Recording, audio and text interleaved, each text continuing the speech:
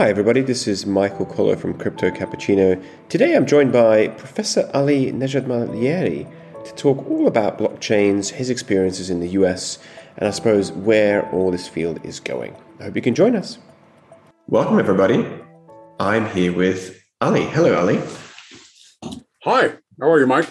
Good. Ali is an associate professor of finance. University of Wyoming. In fact, he is the John A. Guthrie Endowed Chair of Banking and Financial Services, which is just an awesome title that we were talking about right before we started here. But obviously you're coming at the whole world of financial services, asset pricing, and crypto from a very interesting perspective, which is all about the academic rigor and the background that you hold. But I'd love to learn a bit about your journey of how you came to be here to start us off with your PhD and how you kind of progressed through the financial markets and obviously came to be where you are today. Absolutely. Well, first of all, it's a great pleasure to be here. Thank you for the invite. Thank you for talk. I'm electrical engineering by training. I got my BS in electrical engineering 25, close to 30 years ago. I started working in oil and gas, and one day I'm sitting across the client, they're yelling at us, about something that went wrong, had nothing to do with my division, but, I had to sit there and take it. And as I'm listening to the guys, I realized, well, I could get an MBA and sitting right across and yelling at the poor staff that are sitting right there. So I started, looking around. I ended up an MBA from Texas A&M, and it was my, I kind of started weird. I started not the usual fall. I started in winter. And my finance class was in the summer. And, the first semester I took econ, accounting, marketing, and management. I thought management was something I would never want to do in the rest of my life. Marketing was tolerable, accounting clicked, and I loved econ. And then when I took the finance class, I thought, this is it. I don't need to look at it any further. And really the journey took its own life. I got admission from University of Arizona. I remember I was looking for jobs at a time. I was getting close to the end of my MBA, so I'm looking for jobs. I just got back from sort of like a orientation in a life insurance company, and I can't remember who it was. And I wasn't really excited about it at all. And all of a sudden, my roommate comes in and says, somebody from Arizona wants you. And I wasn't in a mood necessarily, and I thought maybe it's a telemarketer or something like that. So, Arizona wants to talk to me. And I realized, oh, wow, this is one of the schools that I applied. So I picked up the phone, and lo and behold, this was Mike Weisbach. Now, Mike Weisbach is unequivocally a god of corporate governance, especially. And is on the phone and says, so when are you going to come here? We're waiting for you. And I'm thinking, I don't even have an admission letter. What are you talking about, man? So I obviously shortly after, I went to Tucson, loved it. It was a fantastic place to be in. Obviously, Mike was there, heavyweight. Our other heavyweight was Chris Lamoureux. He was a sort of applied asset pricing person, empiricist. And then we have Chuck Schlitzline, who is one of the young but gods of experimental finance. We had Werner Smith, who then, won the Nobel Prize for experimental economics, downstairs running, experiments. Everybody around me, now that I look back, I never appreciated how big these people were. Now that I look back, I realize I was surrounded by giants. I had no idea I was surrounded by giants. And so it was a fascinating, place to be in. It was a fascinating time to be in. Learn a lot of stuff. And the great thing about Arizona was it was a disaster for them. It was a blessing for us. They had a lot of turnover. And so as a result, we were left alone. And so, we took classes we liked, we experimented with stuff we liked, and I learned a lot of stuff. And, in the middle of all of this, one of my first ideas, and I think Chris had a lot to do with it, was to study prepayments. And, prepayment is when you pay your mortgage faster. Now, it could be that you're paying faster, more, or that you refinance. There are all kinds of different ways it happens, right? And the mortgage-backed security people hate this. Absolutely hate it, because they buy the bonds and they feel for the next 30 years I'm going to earn whatever return. You cut them off and you move on. And usually when that happens is because rates are so low that you're moving to a cheaper mortgage. So obviously they can't reinvest it in something better. Now, the funny thing is that only interest rate explains half of this stuff, and half of it is never, you can't ever explain it with interest rate movements. And so they call it irregular, prepayments. And I was very fascinated in first of all, measuring it. Second, try to explain it. And so at a time, there were a lot of, high-tech models, trinomial trees, et cetera, coming about to just get the interest rate part, correct. And then, deal with the other nightmare you can't explain. And I remember one day, it was funny, I printed out, this is the time that, Bloomberg didn't have the download capabilities, or at least we didn't have it. So I printed out 10,000 pages of prepayment information for various mortgage-backed pools, and then read them by scanning them, making them electronic, so then I can make it a database. So I'm in the middle of this process, obviously very arduous, not very pleasant. And Ed Kane was a great economist at a time. He only taught half a year at Arizona. His son was visiting, and he was working at the city's mortgage desk at me at a time. And so I'm telling him what I'm doing, et cetera, et cetera. And he said, well, that's interesting.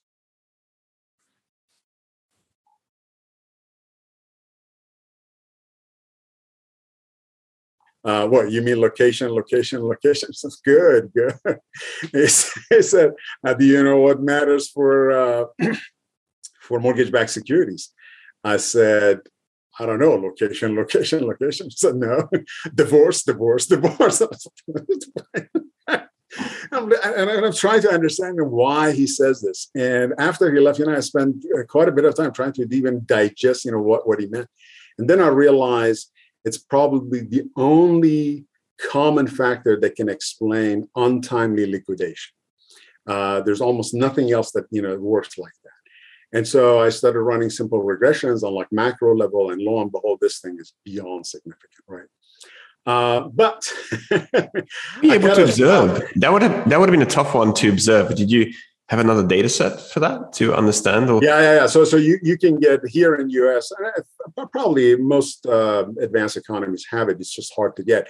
But here, I was able to call. I think it was part of the Department of Health Services or something like that.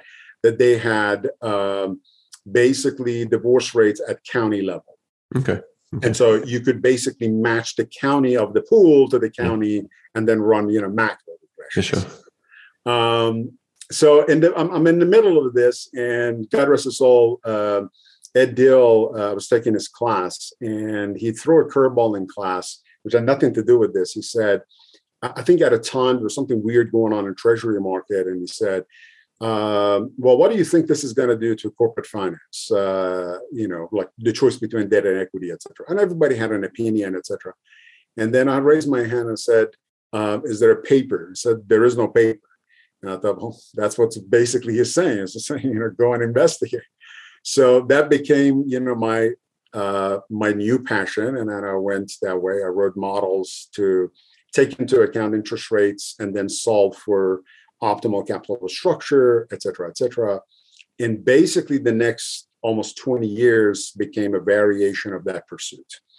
Some of the work I've done earlier were all modeling, and then I moved on to more empirical stuff. So to give you an example, like when Sarbanes-Oxley Act was passed, the follow-up literature was that, this was bad. And it was bad because it took away mechanisms with which information comes about. And so firms start not doing projects as well, not taking risk, et cetera, et cetera. And then I said, well, if not taking risk as much, the corporate bond owners should be happy because, they hate when they take risk, especially, excessive risk. So we tested it with bonds, and lo and behold, you could show that, there was a huge drop in the spreads after the law gets passed. And it's between when it gets passed and it gets implemented, and then everything sort of stabilizes, which tells you indeed the fact that it prohibits them, or at least inhibit their taste for risk taking, was a good news for bondholders. Equity holders might not have liked it, but the bondholders certainly loved it. And so in that flavor.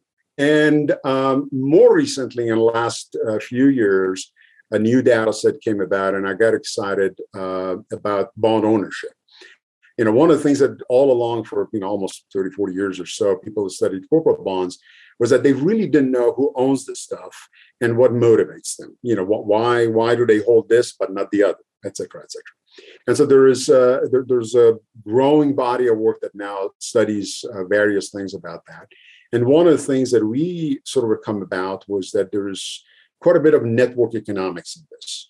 For instance, I've got a paper that I'm very excited about. One of the things we find is that in corporate bond ownership, there is nobody's called leader. I mean, nobody gets that title, right? It's a little bit different. Like if you go to bankruptcy or you go to syndicated loans, there's usually a lead, sort of a lender, lead, this and that. Whereas in the bond ownership, there is no lead per se. But it is still within the realm of lending. So you have to think, well, is there anybody leader or not? And so what we find is that there are implicit leaders. Their effect in price is orders of magnitude more than anyone else. And one of the things that they characterize the lead lenders that they don't take huge positions, but they take large positions. But they have large positions elsewhere as well. And so what they can do, they can really dictate terms. And this is done through very implicit ways, not explicit. So in middle of this, of course, I moved from Oklahoma State. I came to Wyoming. And at a time, Wyoming was passing a lot of laws that had to do with blockchain, et cetera. And what kind of laws were they? Just out of curiosity. So Wyoming was one of the it is now the first state, not one of the first state, but the first state that basically created what we call a special purpose depository institutions. And the way it works is basically a custody bank.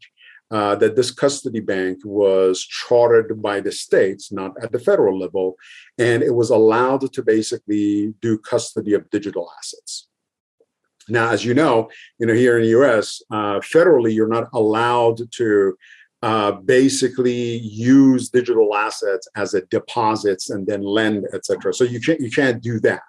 But we were the first one that started this avalanche of we do banking up to lending and then we stop, which is, actually wrote one of the recommendation letters for one of our first banks to get access to federal rails, so to speak. So now, they have access, et cetera, et cetera. So while they don't do a lot of lending, they basically have access to U.S. financial system, which basically means they're gateways for internal and external. If you're outside, you want to get in, this is basically the first place you visit, and so on and so forth.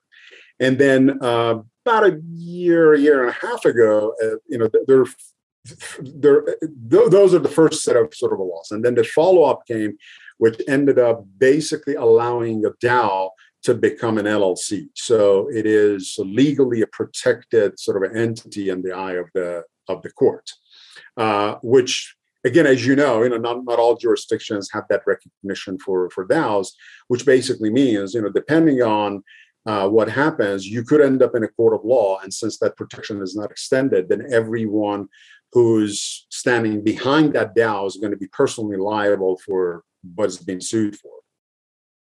So, the guys who were running the show, our director of the Center for Blockchain and Digital Innovation, our dean, et cetera, they came and say, well, can you do a course in blockchain and finance? And our CIO, does a fantastic job in sort of teaching the investment in a practical way. And they do staking, all other stuff with cryptos. And I said, look, the guy is doing a fantastic job. If you want another guy to just, teach asset pricing just for, cryptos, I don't think, I'm suited for that. But if you want to do something with banking, that's a different story. There, I think we can do a lot of damage. So I designed this course, which takes a very sort of a step back attitude. We start with going back in time, and let's talk about payment systems. Originally, all of this was about payments. Now, as with DeFi and everything is something else, but originally it was all about payments. So, well, let's understand how payment works to begin with, so we can understand, what these crypto guys are actually talking about. So, we start with the payment systems, RTGSs, ACH, et cetera, SWIFT, what have you. and then we move into, what could be the role of DLTs, which, it's a broad topic. I mean, depending on type of DLT you've got, you could have a crypto or you could have something else. If it's permissionless, we're talking about, Bitcoin. If it's permission, then it's a hybrid. And there are examples of that as well. And then after that, then we move into the sort of programmable money ideas, and what could happen. There's a beautiful case by Harvard Business School. It's a story of the guys in Deutsche Bank who started the first blockchain for corporate bonds. And then they find out how hard it is to actually do, they thought it was a straightforward instrument. And then you get into it and you realize how much moving part the bond has and how hard it is to actually create a chain for all these, bits and pieces. Interestingly enough, the guy who was running the project now is the CEO of Finality, which is the largest settlement network for all the big banks in Europe. And I actually had a conversation with him a couple of months ago about the story, background, et cetera, et cetera. And about a year ago, not coming up to a year almost, the director of our center came and said, a couple of guys in Cardano want to talk to you. I said, all right, let's talk. So, sounds very ominous, Ali. It's a couple of guys from down the street. They want to. Tony wants to talk to you. It's absolutely never good. So at a time, they, as part of their Cardano 2025 vision, I think, they had this project that had to do with decentralized treasury. And most of the work that they've been doing was more from a high level, not being a detailed tech, but high level sort of a computer science attitude of, what to do with it, et cetera, et cetera. And, I come in and I was the black sheep that came in with all the nuances that, economics and finance can bring to networks, right? Because now you're talking about a network that part of it is funding it, another part of it is project management, conflict resolution, et cetera, et cetera. And it's funny, over with topics that I started, and I don't think that they really appreciated me, poking holes in here and there. Over the course of last year, I've seen a lot of stuff that came and basically are same thing. In fact, I was listening to a lecture today by the guys that are funded by Andreessen Horowitz now to do basically research on blockchain, et cetera. And, there are theories that are coming to forefront that comes from complexity theory, algorithmic, sort of a games, et cetera, et cetera. And it's all about taking our old Nash equilibrium in economics and put it on a steroid. So you can then now work on basically a computer network. And, DLTs are not just any computer network. In a dream scenario, it should be a network that runs on its own. I mean, that's a smart contract, and that no human being should be able to, finagle with it. So, there are a lot of topics that now, even from a research perspective, have become very near and dear to me. A couple of them are under, we're putting bits and pieces together. It has to do with the stable coins, with when you have a network, whether the network, under what conditions would a DLT become decentralized, and do DLTs that we observe today are truly democratized or not? And if not, why aren't they democratized? 20 some odd years in a nutshell.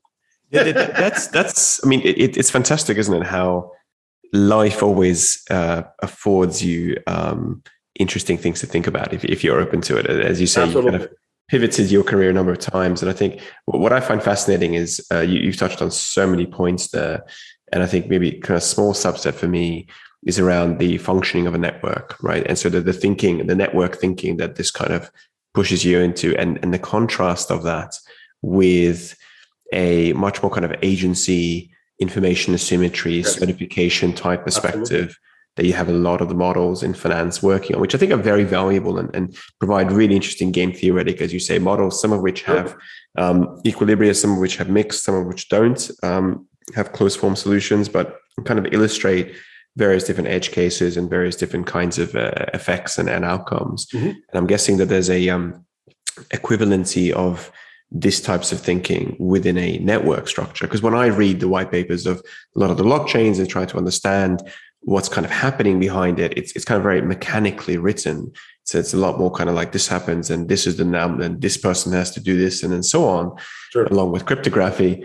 And it doesn't really explore yet the kind of systems-wide effects, not to mention the cross systems across blockchains and various other kinds of effects. And I suppose one of the things I was going to ask you about is one of my experiences, which I'm trying to hard to reconcile at the moment with blockchains, is that during the global financial crisis, I was working BlackRock, and it was an amazing experience to work at one of the biggest asset managers at the time, looking across the financial landscape, seeing what's happening. But one of the observations we had at the time, which was part of the reason that things got so bad, is because of the legal rigidity involved with financial contracts. Sure. That required forced liquidation in the even in the event of a fire sale.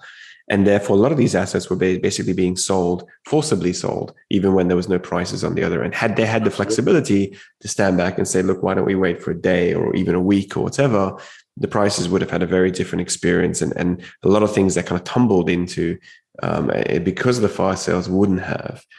And so then I kind of wonder now, looking at or the advent of smart contracts, and as you said, programmable money.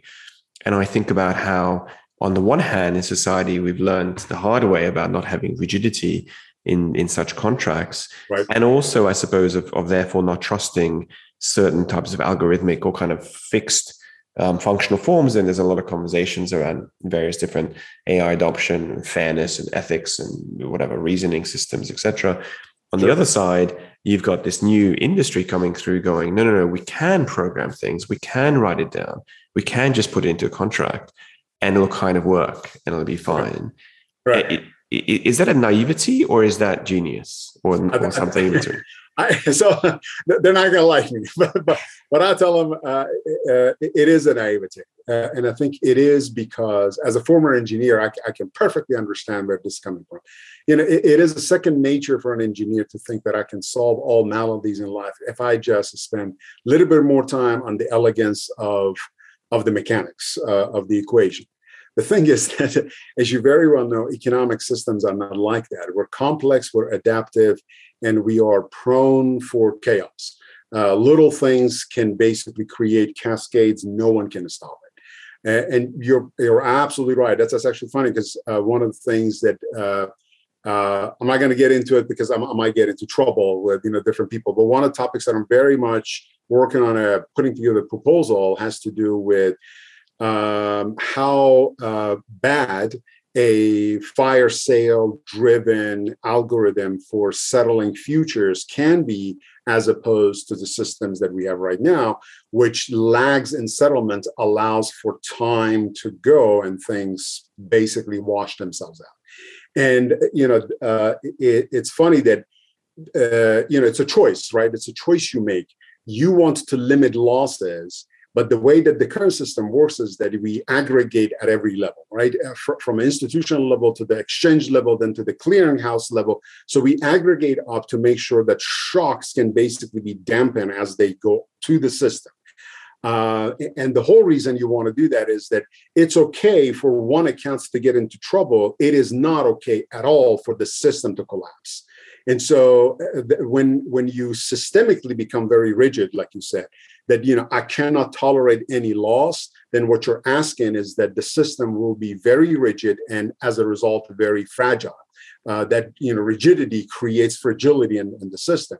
And that's not what you want, right? You don't want it, as it is, the financial system is already levered up to the hilt. And then you make it a fragile one, you're just asking for trouble. So one of the things, for instance, and I gave the example of how things cannot be perfectly programmed. Take, for example, a simple mortgage, right? This is one of the ideas we're playing around right now. When you have multiple networks that they want to talk to each other or they refuse to talk to each other. So a mortgage, for instance, here in the US, and I think it's customary elsewhere as well.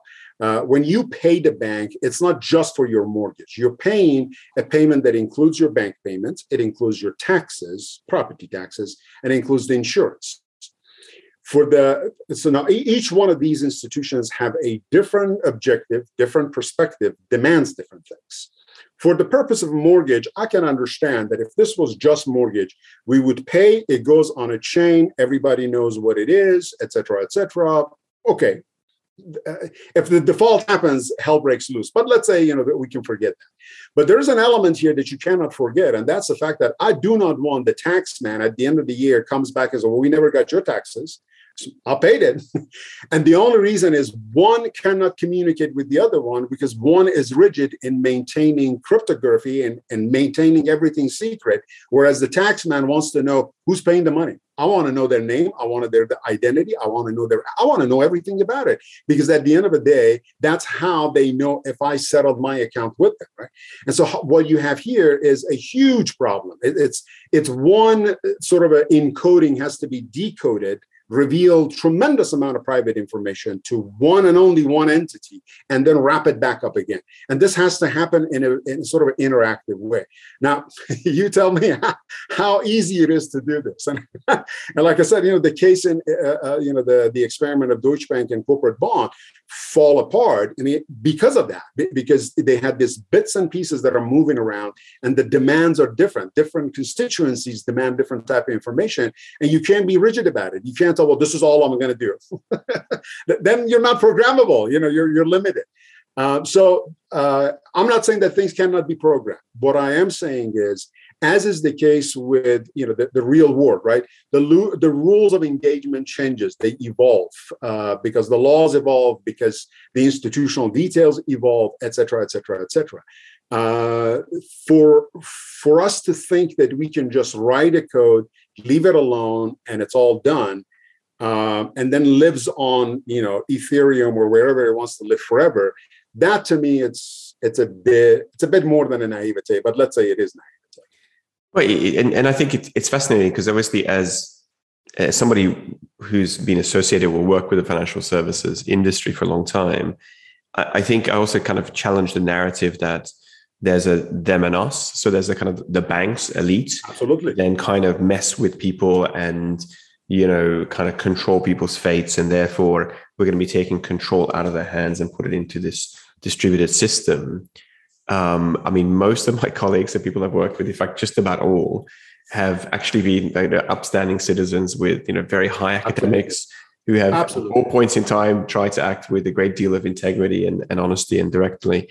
And I think there's always bad apples and agents, but they rarely make it through that heavy sifting now of the financial services, of the interviews and the background checks and whatever. So I feel like there is a kind of a distrust perhaps and in the system, whatever the system might be, and that's probably a whole other conversation about Brexit, globalization, equality, and so on. But I just wonder whether this distrust in the system is kind of echoed into this element, and people have said, okay, we understand that it's not as simple as that, but I'd rather take it back in control of it and have a more fragile but more rigid system than have it in someone else's control and be functioning as it is. And I think just on this final point, one thing that I will note is, I think since Alan Greenspan days, and certainly through the 2000s, we are living in a managed economy. And every time that the markets have a significant downturn, people immediately turn to the government and the Fed for interest rate policy decisions, as if there was only one switch, one lever to flick up or down, go or stop, and everybody kind of stops. I was at recently as a conference, I was at a chief economist panel talking about the economy, and most of the conversation was spent talking about interest rates. And I find that fascinating, given that the economy is a group of industries that are engaging in economic activity with inflation and wage pressures and whatever that are affecting them all differently. And really, it's kind of like looking at a forest and thinking about, I don't know, precipitation, rather than thinking about what are the trees that are actually in that forest. Sure. So I think there are a couple of elements there. So I'm going to touch up on all that you said. You're absolutely right. There is mistrust, and I've read somewhere that and when you look at the age distribution of people who are interested in cryptos and that space, as opposed elsewhere, there is a huge dichotomy of age groups. The crypto fans are in sort of a 20 to 40 age bracket, whereas the financial market fans are all 45 plus. So clearly there is a separation of that. And part of it, the story is that the 2008 crisis created very bad taste in people's mouth with respect to whether financial institution hold their end of the bargain or not. And perhaps there has been some malpractice, malfeasance, whatever the right word for it is. There was certainly an excessive risk taking and an excessive taste for risk. AIG is a poster child of taking a simple derivative and basically raising it to power n just so you can get the fees, not understanding what the unraveling is going to look like. So we can't necessarily say that their arguments is without merit. Having said that, when I teach my banking classes, I said, look, I don't. I'm not trying to stop you from going after the cryptos. That's the future. Whether it would be the way we know it or something else, most likely something else, I have no doubt about that. What I ask you is that you do not forget the history of your profession. We don't do a whole lot of innovations, but when we do, we solve fundamental problems and then we move on. And that's why we don't need a whole lot of innovation. You only need one fundamental problem. That's it. I mean, life can go on really well. So, when Medici's started the modern banking, what they solved was the network effect. They understood for a bank to stay very strong, they needed two things. They needed partial ownership. People have a skin in the game so they don't cheat the banker. And there has to be a network of banks that, irrespective, they honor each other. The way they created it, they created their own family bank. It was a network that was family. But then again, the Rothschild Bank repeated the same thing. So it's been a very successful model and has been repeated over the years because they solve a fundamental problem: asymmetric information as you move through financial system. If I want to trust someone else, I think I can trust my own family better than someone else. Most people would agree with that. Most people, not everybody. But there is a scale to it, right? I mean, if your solution is family, owned, then you're at the mercy of your family. And if your family grows, then sure. If your family doesn't grow, you squabble, then everything falls apart. So the Dutch came, almost 100, 150 years after that, and they say, forget about this family nonsense. What we're going to do, we're going to create an exchange. You don't even need to move anything around. You can just sign a book, and we're going to debit credit this book all day long. At the end of the day, whoever is short is going to bring the money back. Whoever is long, they can take money out. But at any stage, we're just going to balance the book. That's all we're going to do. Right. And then the Swedes, almost 100 years after, they realized, well, wait a minute, we don't need to ask for gold equivalent to the amount of trade that they do, because only about a tenth of this is actually move in and out every day. So why don't we just ask a sixth of it? Right. So, as you can see, in a spans of, 100 years each, we have moved from networks to exchanges to fractional banking. And then the Brits, almost 100 years after that, they come in and say, you know what, for most part, this exchange stuff that you guys say is basically irrelevant. What we need to create is bearer notes. You bring your bearer note of Bank of England, I honor it with the gold. And I mean, everything that I said are basically the cornerstone of banking, right? We haven't changed that much since their days. What they invented defined the world we're in. And so if it works, and it does work, okay, for most part, it does work. I'm not saying that it's not fragile. I'm not saying that we don't have a crisis, et cetera, but it solved a lot of stuff. So what it didn't solve was the fact that, especially even in the US, as you know, in 1800s, there were tens of thousands of banks because people couldn't, trust a big entity, whether it's a government or, big corporation, et cetera, et cetera. So what did they find out? Every 10 years here, Britain, elsewhere, you had a depression, not a recession, a depression. So how did they solve it? Well, the Brits created a central bank, and then the Americans copy-paste the same thing. And ever since, we haven't had a major depression. We have a lot of recessions, but not a major depression. So, what you said that, we all care about interest rate. I think it comes from that we, one step at a time, we solve these layers of, onion, which is peeling the layers of onion, and we're solving one problem at a time. I remember there was an interview in Business Week. Can't remember his name. It was before Fisher, governor of Israel. This was when the wall came down. There was 2 million, 3 million Russian Jews are coming to Israel, and Israel up until then had an anemic sort of in high inflation. They always had a high inflation. It was a trouble. So he says, this is after U.S. Chairman Volcker, they raised the rates, they crashed the inflation, everything was done. So it was about a decade after that. Everybody knew that recipe does work. There's the pain that you pay up front, but it does work. So they got together and said, look, this is God sent. Not even once a century. I mean, once, who knows, blue moon, you get 2-3 million highly educated people all of a sudden walk into, your country. The only thing we can do is just mess it up. That's the only thing we can do. Because if you stay out of its way, it's going to bring marvels. We don't know what they are. What we do know is that we're at the fork of a road. We can either do all the stuff we did and it's going to be same exact trouble, or we can decide we're going to do a Volcker, cure, which is going to be painful. But when we're done, we're going to bring the cost of capital so low that all of these guys can go do, miracles. And lo and behold, I mean, it doesn't take anyone to see that it worked, right? They battled their inflation. They brought the interest rate low. And the second generation that came out of that is the Israel, the tech, marvel that today. And left and right, startups here, there, what have you.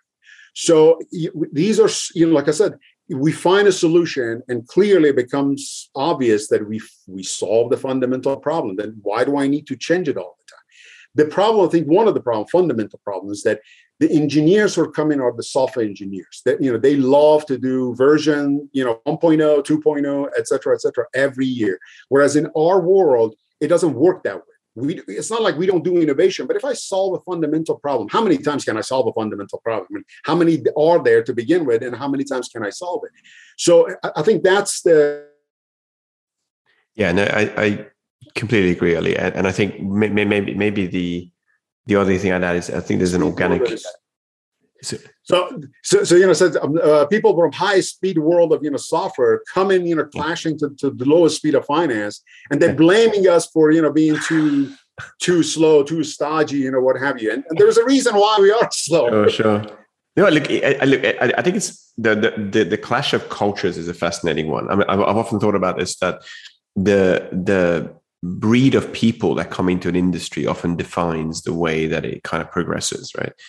And so essentially what you have here is, in finance, we've had, biological engineers we've come in, we've had chaos theory, we've had statistical machine learning. I spent a lot of time talking about how statistical machine learning is so different to the whole hypothesis testing kind of idea. And in one case, you're using imagination. The other case, you're saying that the answer is in data. If only you could kind of see it. Right. And these kind of premises. I think when it comes to financial institutions and money, certainly Bitcoin, I think, falls into that camp, maybe Ethereum, but I guess a lot of the other coins and projects and so on seem to be more built around consumption of something, consumption of financial services, consumption of whatever, I think with Bitcoin, there's a kind of a fundamental question. That's why when people ask you, what is Bitcoin? And you get into these long conversations about what is money, what is exchange, what is trade. Look, I'm perfectly happy to contend that exchange of pre-agreed quantities between two parties and transactionary for a commonly agreed storage of value could be transactional, could be technologically, improved and sped up and solved with all these caveats. I think as soon as you start going into what essentially finance is really good at, which is moving capital around with the promise of future benefits, when that future benefit is uncertain, whether that's an equity bond project, whatever you want to see, you start to move, especially in the uncollateralized space or under-collateralized space, you start to move into a space where now you're forecasting the future. You're not solving the same problem anymore. You're no longer talking about, transparency being or your projects or kind of getting rid of the middleman. You're now talking about information asymmetry. You're talking about uncertainty, decision-making under uncertainty, and so on. And I think at that point, I haven't yet seen anything that addresses that problem in a meaningfully different or better way.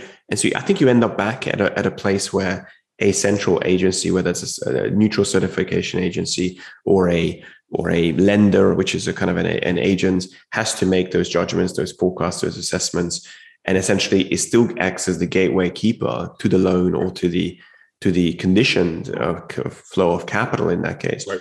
As well as the deposit taker. And I find that, again, it's very interesting for me because in transaction level, I'm throwing my hands up and go, yeah, sure. I mean, I don't think we do that much work in finance to establish more efficient transactionary systems, except perhaps more in the case of provision of liquidity problems where you've got, moving capital, you've got limited amount of liquidity, but that's not really the problem. Essentially, that I think at the core Bitcoin sort of thought about. I think that they were very much more thinking the peer-to-peer transaction. Two Absolutely. people already have a sense of what each other have, and therefore there isn't a liquidity question. There's just an exchange question. Absolutely. So it feels like the vast majority of financial services, essentially DeFi, when you move outside of the fully collateralized space, will still have this big question on top of it, which is how do you think about the future? How do you predict that? How do you provide that uncertainty? Unless you lock people into very prohibitive contracts where you're getting paid on a blockchain that is automatically deducting payments from you to move into something. And that's a systemized way of guaranteeing payment. But even then, obviously, you have to keep A, your job, and B, it doesn't really feel like this in the spirit of the exercise, which is of freedom and providing options and such. No, you're absolutely correct. You're absolutely right.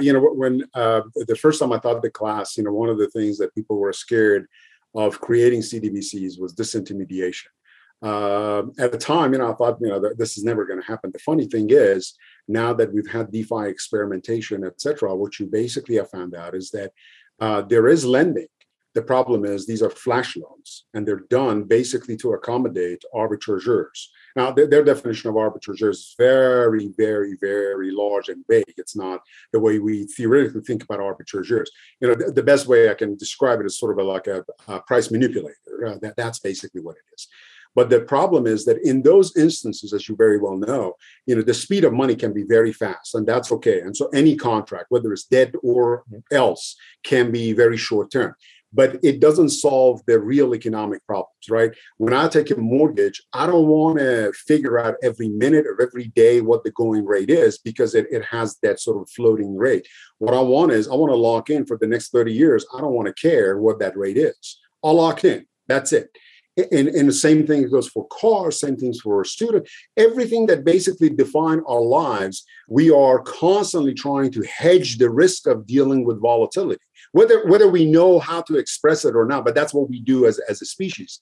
Whereas DeFi goes the exact opposite. It says, no, I'm going to settle this on a second by second because I don't want to take any risk. No, you shift that risk to me. It's not like you don't want to take any risk.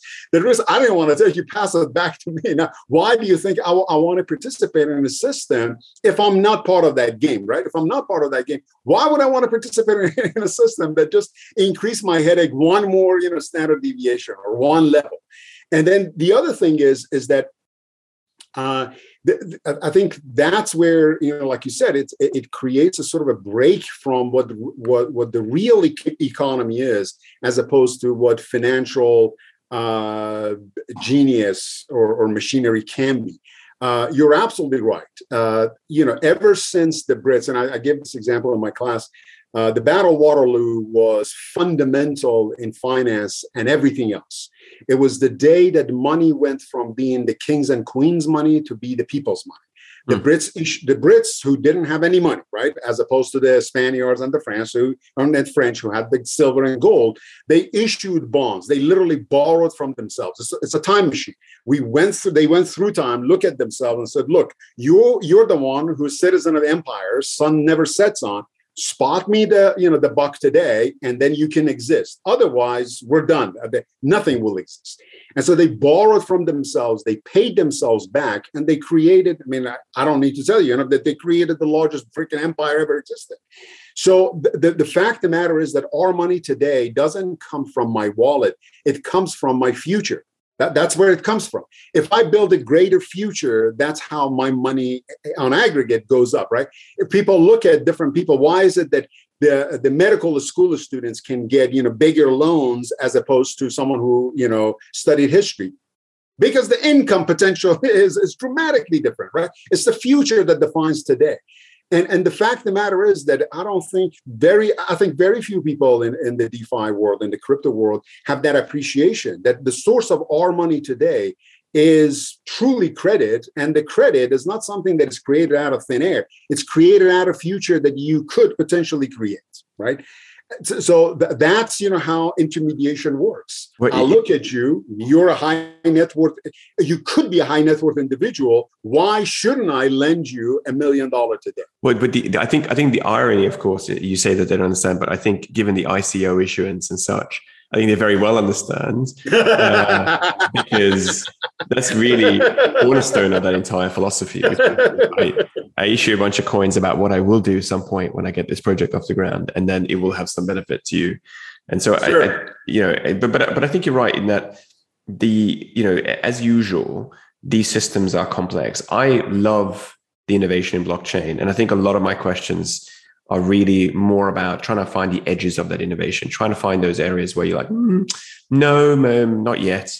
But obviously the core part that it solves and how it's able to do that, and the eloquence and the systems that it's trying to create, it fits incredibly well, both with this sense of innovation, also a little bit of sense of globalization. So let's get away from national borders, let's get away from national monetary systems, sure. Especially powerful for emerging market economies.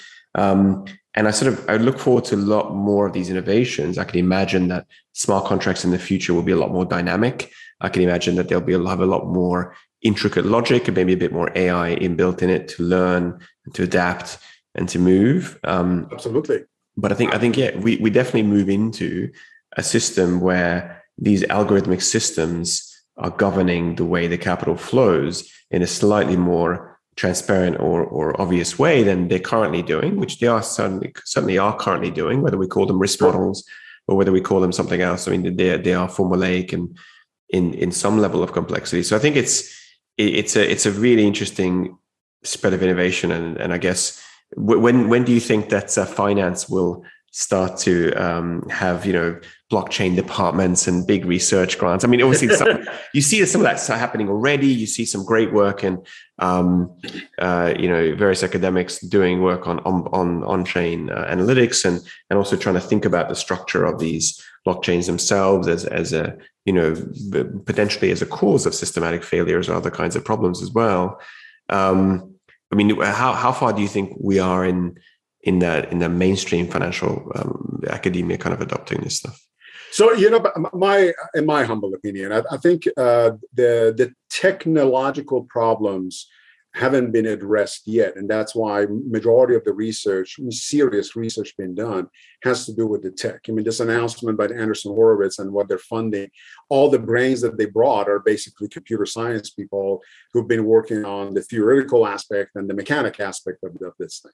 I read this, it happened either yesterday, before yesterday, the Bored Ape auction that they did, the minting that they did.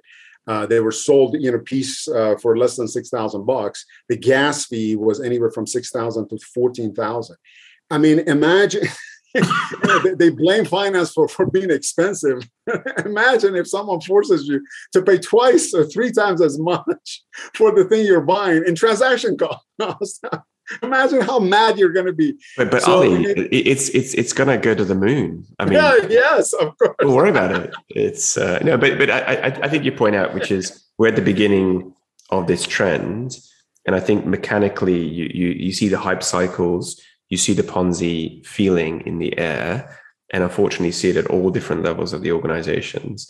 But amongst it all, again, is, I think, still a very interesting and solid technology that will probably go and move into lots of different use cases in industries, a little bit like AI. I feel like if AI had managed to launch a coin at the beginning, we would have had a similar type of Ponzi scheme about AI. But AI was similarly touted, if you remember, as far back as 5 or 10 years ago, it was the new electricity, and it was going to move into lots of industries and lift up the game in lots of different ways. So, the thing of it is, I think that the example you gave is a perfect example. AI, even to this day, is not part of the curriculum in finance. But as you said, and as you know, it is part of a practice, have been part of a practice for a very long time, right? Today in the research, we use it for just generating, either doing the methodological sort of approach better, or generating information that you could not have otherwise have. And so, we are basically at the start of probably next decade becoming part of the curriculums, if that. And the learning curve is steep. I mean, you basically are demanding someone who didn't want to code for a living to now, try to understand how a black box of code, works, et cetera, et cetera. Well, right? it's what fascinates me is, again, with AI, the culture behind it is a computer sciences culture, right? So it's not just, like a Stata MATLAB type of thing where you take it off the shelf, pop some computer in econometrics 101. Right. But it's one that you have to set up, an instance. You have to allocate memory. You have to do all these really core level computer science functions where, you're not trained for that as an average researcher. You have to pick up all those skills in addition.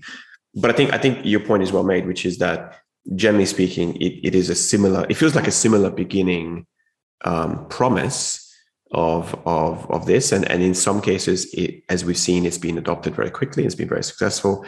Lots of other cases, it's been lagging. Blockchain feels like it's there's $33 billion worth of PE capital that's gone in there for the last year, 4 quarters alone, which is more than any quarter this happened before. A huge amount of talent and people are going into it. It feels like the cement foundations are being kind of worked out, right? And as you say, maybe the time it kind of moves up to the sphere where you and I see it in our everyday lives being talked about as a separate industry or as a part of all these conventional sciences could be a decade away or more maybe. Right. No, absolutely. What I'm very excited is that, like you said, it's the tech part. When all the wrinkles is going to iron out, blockchain is going to be the engine that runs the IoT. That's the exciting thing to me. Where, I give you an example, there's a firm called Exometry, and what they're basically manufacturing on demand via distance. And there's another firm called Protolab, and that's building prototypes via distance. So, the first one is a manufacturing floor, the other one is CNC machines. You send your designs, they do it for you, they send it back. Now, imagine if these two and all the ecosystem that they serve can sit on a blockchain. So I could simply send my design to Protolab. Protolab makes the prototype, comes back. I'm okay with it. The design is sitting on a net. I mean, I don't have to do anything else. So I just called Exometry. I said, here it is. That's a block. I want you to do it. And it goes. And then Exometry comes back and says, to make this, I need 4 other members of the network to basically give me this material, this product, et cetera, et cetera. Boom, everything done. And it's not something that is, beyond reach or beyond imagination. For years and years, FedEx has been doing, and now Amazon do it for themselves. But when you ordered a book, it never went to a warehouse that the books were sitting. It goes to the central hub, excuse me, where FedEx or UPS were sitting.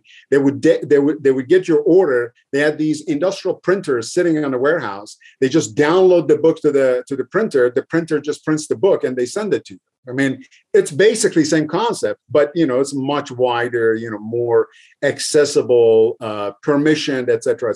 So those are the things that I think are exciting.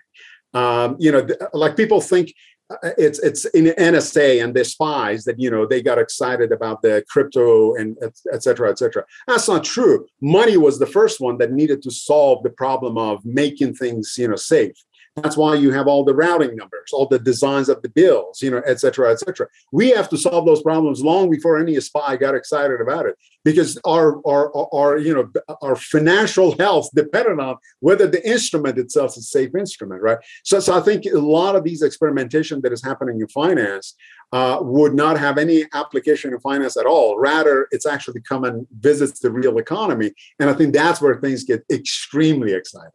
No, I absolutely. And I often wonder, as you said with these examples as well, the difference between had this technology come to market without the Bitcoin being the lead entrant, right? Because it was a lead entrant, it came in going, we're going to replace money. And it touched finance, it touched trading, it touched all these different elements of banking, DeFi, whatever, financial services being one of the primary areas where, the blockchain is being considered. But as you say, there's this kind of a whole wave of application of blockchains, whether that's in various different kind of formats and forms and, metaverse and so on, that it feels like has nothing to do with the necessity of having a coin or money. I mean, these are nice things because they, as you said, they're the utility tokens or they share the gains or whatever, but it feels like sometimes they're a bit of a sideshow to the core element of the improvement that's being offered or the kind of the accessibility of data, speed of data access, etc. That's kind of the core value driver of that. So I often kind of think about this industry as a bundled industry of, a pure technology innovation, kind of very infrastructure type innovation. Right. And this kind of a gold dust sitting around it, aka the coins or whatever. And so people get very excited about trading the gold dust or that's crypto or that's what it means. When in fact, the underlying element behind it is this kind of very foundational technology. Right. No, it's fantastic. Well, listen, thank you so much for your time today, Ali. Thank you. I'm sure we could go on for a long time. It feels like if we had a couple of beers in front of us, we could have easily kept this conversation going for hours and hours and hours and hours. But it was a pleasure to have you on. It's been my pleasure. Thank you. Thank you for the invite.